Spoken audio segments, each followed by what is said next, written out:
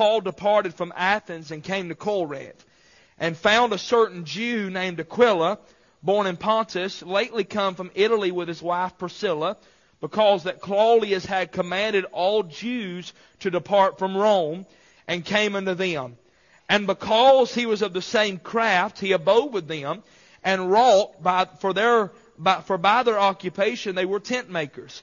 And he reasoned in the synagogue every Sabbath, and persuaded the Jews and the Greeks. And when Silas and Timotheus were come from Macedonia, Paul was pressed in the Spirit, and testified to the Jews that Jesus was Christ.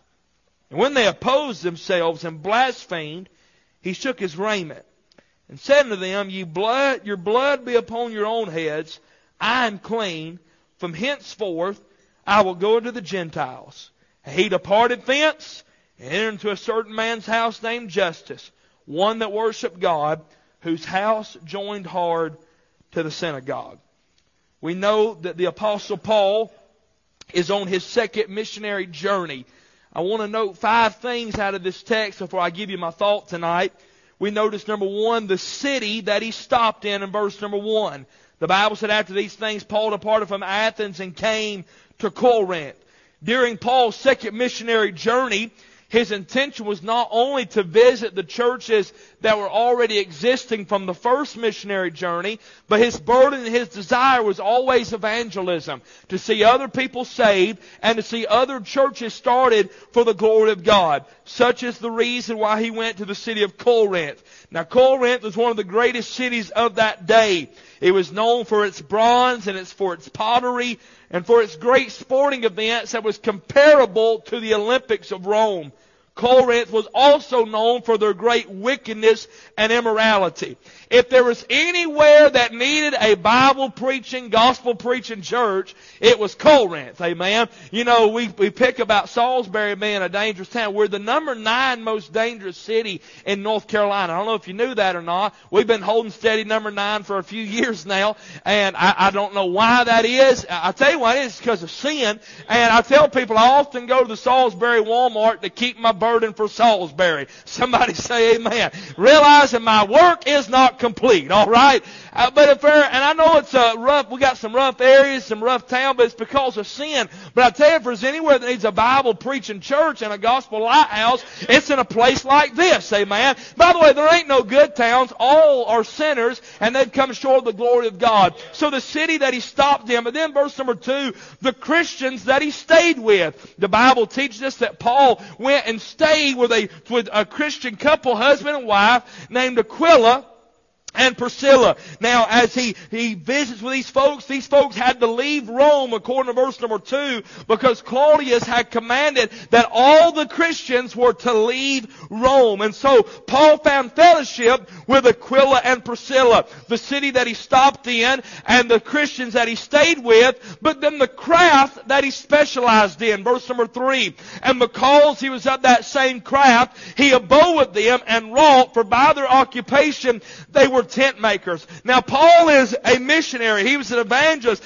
but he still had some financial needs. And so, Paul was not afraid to work. And so, while Paul was staying with Aquila and Priscilla, he had a background of making tents. He labored with them, and he was in the tent making business with them. But then we notice in verse number 4, we're getting to my thoughts, stay with me, the congregation that he served. Verse number 4, and he reasoned in the synagogue every Sabbath and persuaded the Jews and the Greeks. Now, Paul was commissioned to the Gentiles according to Acts chapter number 9. But Paul's custom, Paul's burden, and his desire, he'll write about it in Romans 9 and 10, was to see his brethren after the flesh saved, those Jews. He'll say in Romans 10, brethren, my heart's desire and prayer to God for Israel is that they might be saved. In Romans 9, verse number 1 through 3, I say the truth in Christ, I lie not. My conscience also bearing witness in the Holy Ghost that I have great heaviness and continual sorrow in my heart. Why, Paul? For I wish that myself were accursed from Christ for my brethren, my kinsmen according to the flesh. Paul said, I have such a burden for the Jew to know Christ that I'd almost be willing for myself to be accursed from Christ so that they might know the Lord. He had a burden. So what he would do when he would go into town, oftentimes he would go to the synagogue first. The synagogue is where the Jews would worship. And Brother David, he would try to reason with those Jews. And he would try to reason. And this verse also tells us there are also Greeks there. Greeks has the same term for a Gentile. So there are Jews and non-Jews that are there. So I don't believe Paul is out of the will of God when he goes and reasons here in the synagogue. But notice not only the city that he stopped in, the Christians that he stayed with, the craft that he specialized in, and the congregation that he served with, but notice in verse 5 and 6 the circumstance that he surmised. He gets in this synagogue and he gets a burden on his heart, and he testifies to these Jews that Jesus was Christ. You know what happened? They rejected him. He poured his heart out. He poured his burden out to them, and no doubt he preached the gospel message. And they rejected him. They told him no. Paul, in verse number 7, departs thence, enters to a certain man's house named Justus, one that worshiped God, whose house joined hard to the synagogue. We'll expound upon this more in a moment. But when Paul preached that day, and he was opposed by the congregation, it was at this point that he felt that he had wasted his time. You ever been trying to serve God? No, not necessarily preaching, but you try to do something for the Lord. Maybe you've given somebody a tract. Maybe you've taught a Sunday school class. Maybe you tried to labor and you didn't see the results immediately. And you felt as though I am just wasting my time. Now don't tell me I'm the only one. I tell you, there have been times I've got in my car and drove home on Sunday night after preaching twice, teaching Sunday school and laboring, and felt as though I wasted my time. We've all been there. Sunday school teachers, you've got up in front of that class, you've tried to prepare, you've tried to do your best, you've tried to teach that lesson, and it just seems like they're in left field, they're not getting anything, and you wonder, am I wasting my time? I want to preach on that thought tonight, when you feel like you're wasting your time. I mean, you're trying to serve the Lord. Maybe it's on the job. You're trying to witness to somebody that's lost. You got a burden for them. You have the truth, and you talk to them over and over again. Maybe it's a family member, and you're trying to minister to them, and you're trying to, maybe they're saved, maybe they're lost, and you're trying to help them. And it seems the more you try to help them, they ain't getting nothing you're saying. And you just want to throw up your hand and say, I'm wasting my time. We've all been there. We've all dealt with that. And I want to look at this story tonight and notice, and with that thought in mind, on when you feel like you're wasting your time. First of all, notice the preaching of the sermon in verse number 5. The Bible said, when Silas and Timotheus were come from Macedonia, Paul was pressed in the Spirit, and he testified to the Jews that Jesus was Christ. I note three things in this text. Number one, I know the Spirit's moving. The Bible said that Paul was pressed in the Spirit. Paul had been reasoning and preaching in the synagogue week after week, Sabbath after Sabbath. But on this particular morning, he woke up and he had a burden on his heart that he was going to go into the synagogue, and he wasn't going to try to go around the barn. He was going to directly get up and teach that Jesus Christ was the Messiah. See, the Jews believed that a Messiah would come, but they did not believe nationally that Jesus was the Messiah. Yes, there were some Jews that accepted Jesus as the Messiah. The 12 disciples, the 11 disciples. Simon was a Canaanite. The 11 disciples were an example of that. They believed that, with the 10 if you can't knock out Judas Iscariot, and Simon the Canaanite was a Gentile. Those men were an example that they believed that Jesus was the Messiah. But nationally, Israel did not accept Jesus Christ. John 1 says he came into his own, and his own received him not. But to as many as would receive him, them gave he power to become the sons of God, even to them that believe on his name. So what's happening in our text, Paul goes in there and he tells those Jews, yes, Jesus was the Christ. That word Christ is another word for Messiah. Jesus was the Messiah. He was the Son of God. The Spirit's moving.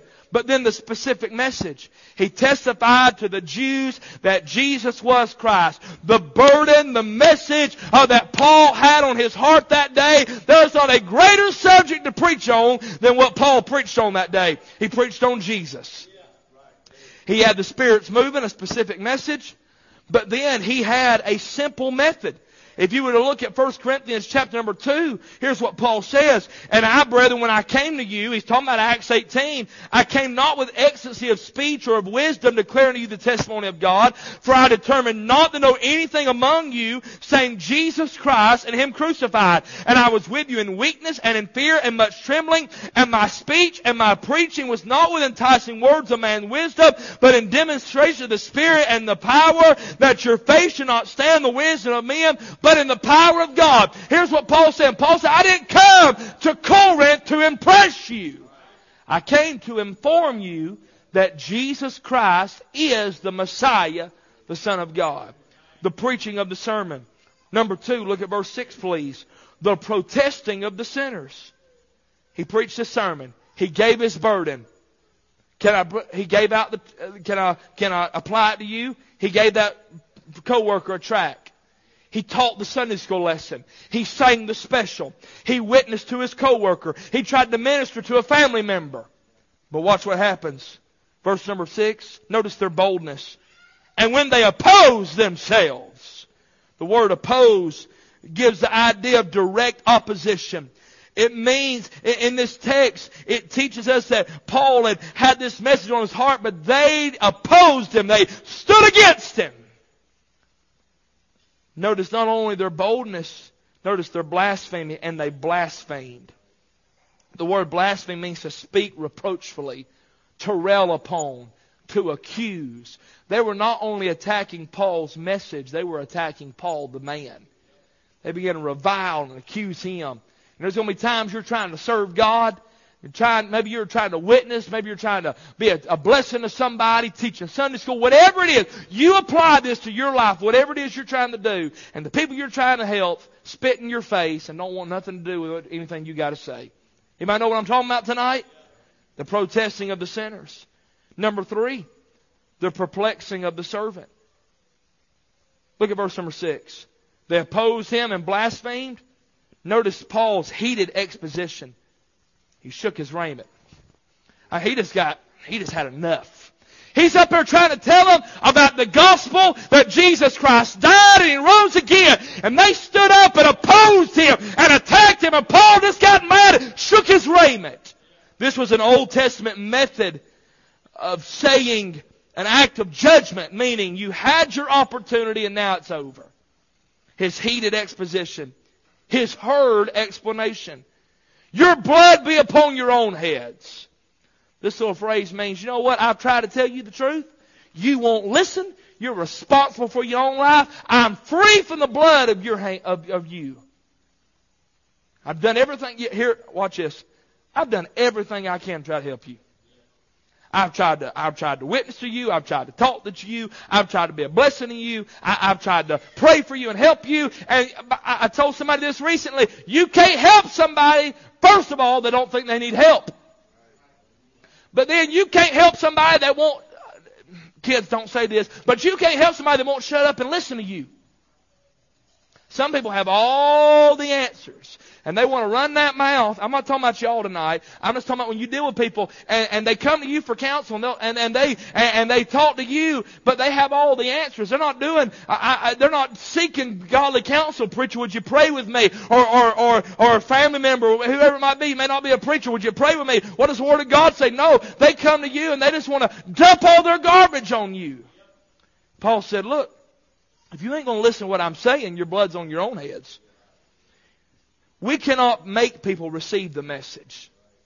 All we have to do is relay the message. I cannot make anybody get saved tonight. My job is to preach the gospel, to give the truth. And man has responsibility to respond to that truth. Not only his heated exposition, his heard explanation, but notice his hasty exit. Verse number 7. And he departed thence and entered into a certain man's house named Justus, one that worshiped God, whose house joined hard to the synagogue.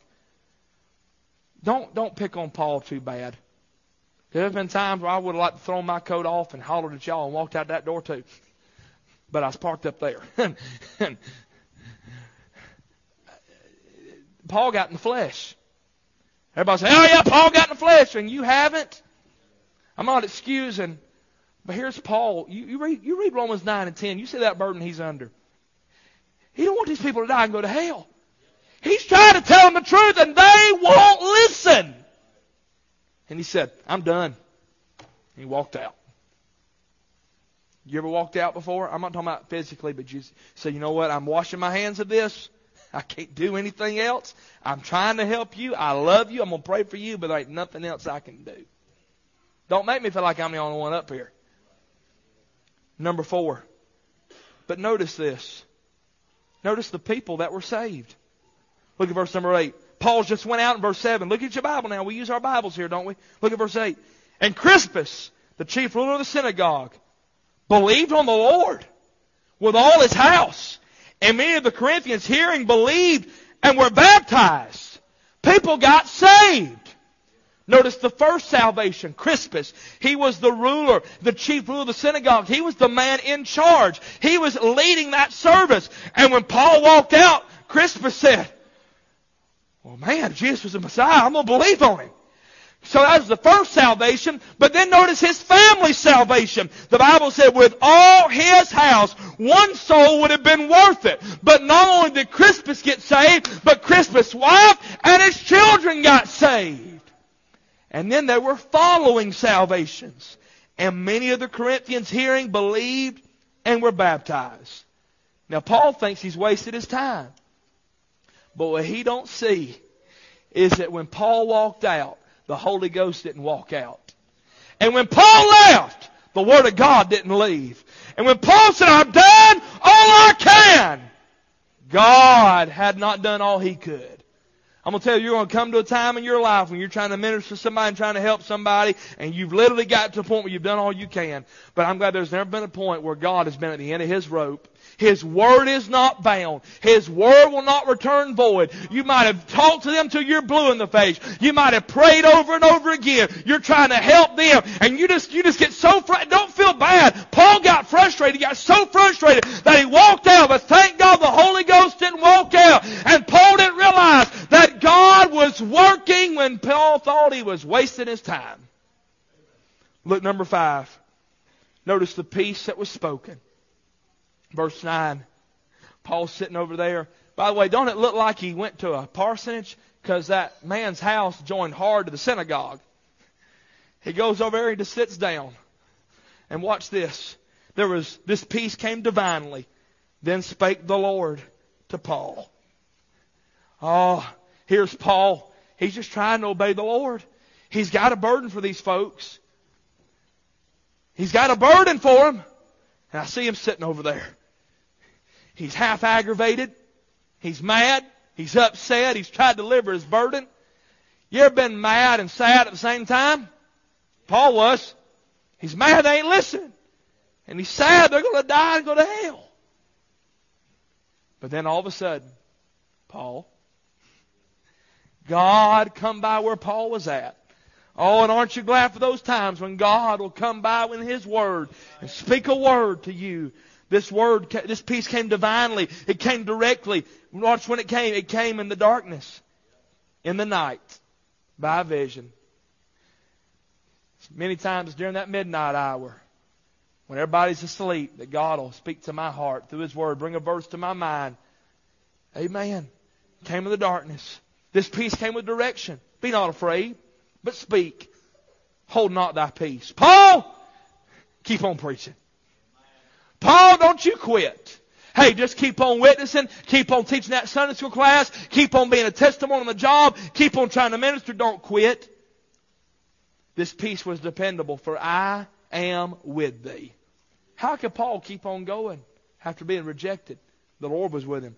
G. Campbell Morgan was a famous British preacher that God used in a mighty way in preaching and writing commentaries. When he was a young man, though, he would go and read the Bible each week to 2 elderly ladies to try to be a blessing to them. One evening, he had just concluded reading the Gospel of Matthew and had read the last sentence of Matthew 28, where the Bible says, "And lo, I am with you always, even to the end of the world. Amen." And he said, "Ladies, isn't that a wonderful promise?" And the dear sister said, "Young man, that's not a promise. That's a fact."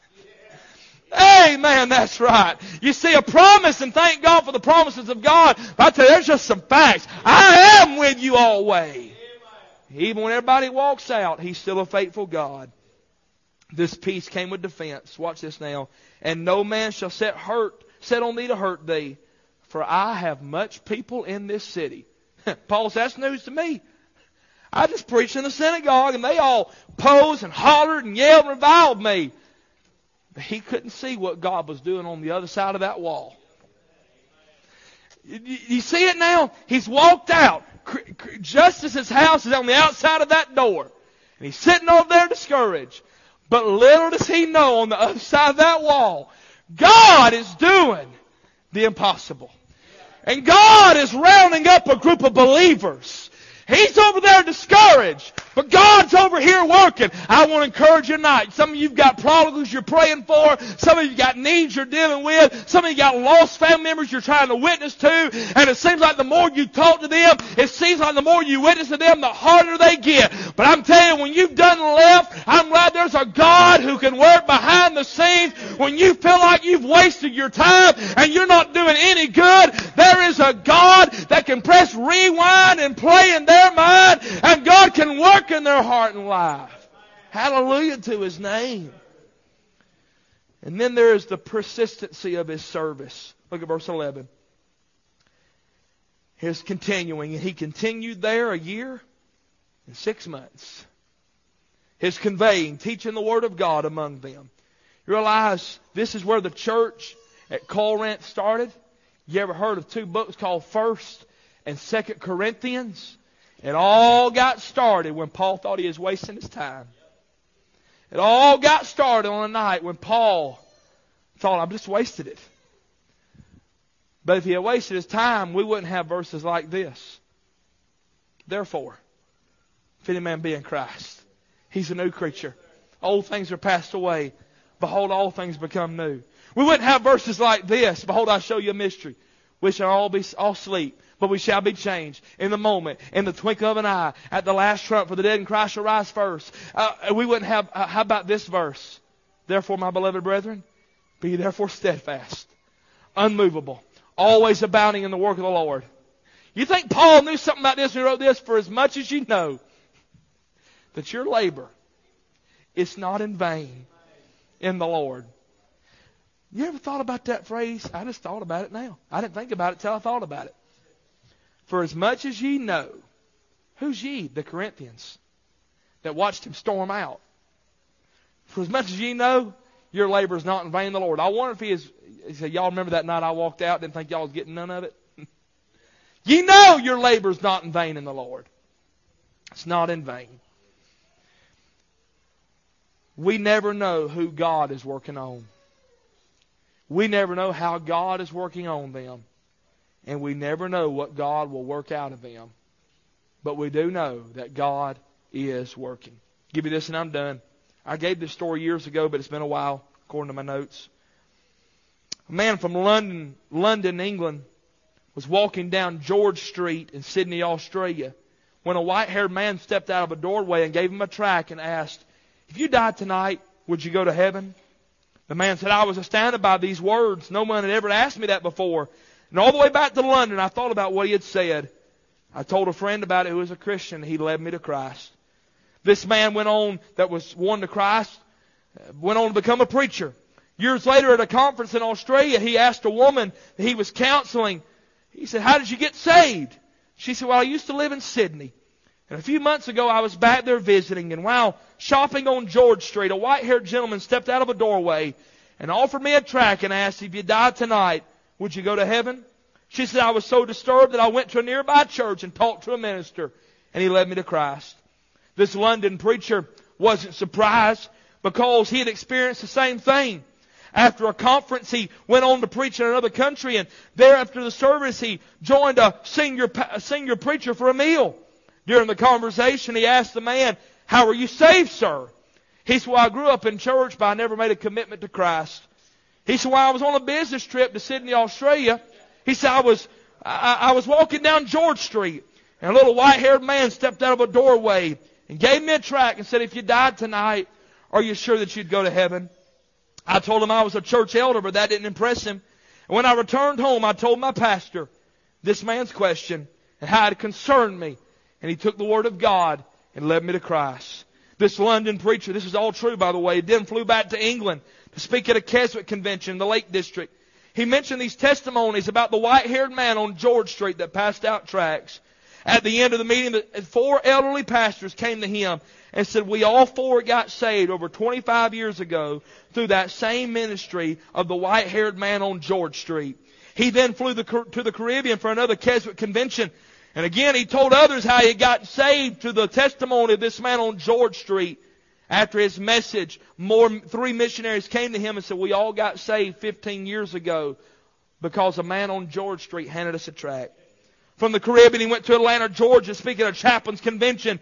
During the middle of the chaplain general, the London preacher asked the chaplain, how'd you get saved? He said, well, it was a miracle. He said, I was on an American ship in the Pacific when we docked in Sydney Harbor, and as usual, we got drunk. He said, and I got on the wrong bus and somehow ended up on George Street. And while walking down George Street, a white-haired man stepped out of a doorway, said, sailor, if you die tonight, are you sure you go to heaven? He handed me a tract. He said, I didn't say anything. I stuck it in my pocket, got back on the ship, and the next day when I was sober, I pulled that tract out, read it, and was born again. 6 months later, this preacher was in Sydney, Australia, preaching for a man. He said, sir, I got to know. Do you know about the little white-haired man that lives on George Street that passes out tracts? The pastor said, oh, yes, that's Frank Jenner. He said, oh, Frank can't do it now. He's up in years. He said, well, we'll go by and visit him tomorrow. So they went by to visit the old apartment. Frank welcomed them in and offered them tea. The London preacher began to tell of his own personal testimony, how that man had handed him a tract some years before, and how he met person after person after person that had been won through his gospel tract ministry. The old man listened with tears running down his cheeks. Then he told his story. He said, I was a lost sailor on an Australian battleship, and in a crisis, one of my friends, a Christian who I ridiculed many times, he had compassion on me, took the word of God and won me to Christ. Sir, Jesus changed my life so much that day that I made a commitment. I promised Jesus that I would pass out 10 tracts every day and witness to 10 people every day for Jesus. He said, and I've done this for 40 years. In my retirement years, the best place was on George Street because of the crowds. Many people took the tracts. Listen to what he said now. He said, many people took the tracts. But in 40 years of doing this work, I never knew of anybody getting saved till today. That little old man just being faithful. Just being faithful. True story, by the way. It's the truth. True story. I've read it multiple accounts. Passing out tracts. Never knew if anybody got anything. This preacher estimated some 140,000 people, not that received tracts, but he got saved. And he preached, and they got saved, and they got saved, and they got saved. All because a man thought he was wasting his time. Didn't see any fruit. Oh, but can you imagine when that man stepped into that city? And all the souls and all the people that were saved. There might have been times he thought he was wasting his time. There might be times in your life when you think you're wasting your time. Give God time to work. Let's stand. I appreciate your attention. Heads bowed and eyes closed. I preached 28 minutes. I hope God will use this little text, this little message to encourage your heart to keep on praying, keep on witnessing, keep on being a testimony, keep on trying to do what you can. Hey, there are sometimes you got to step back and say, I just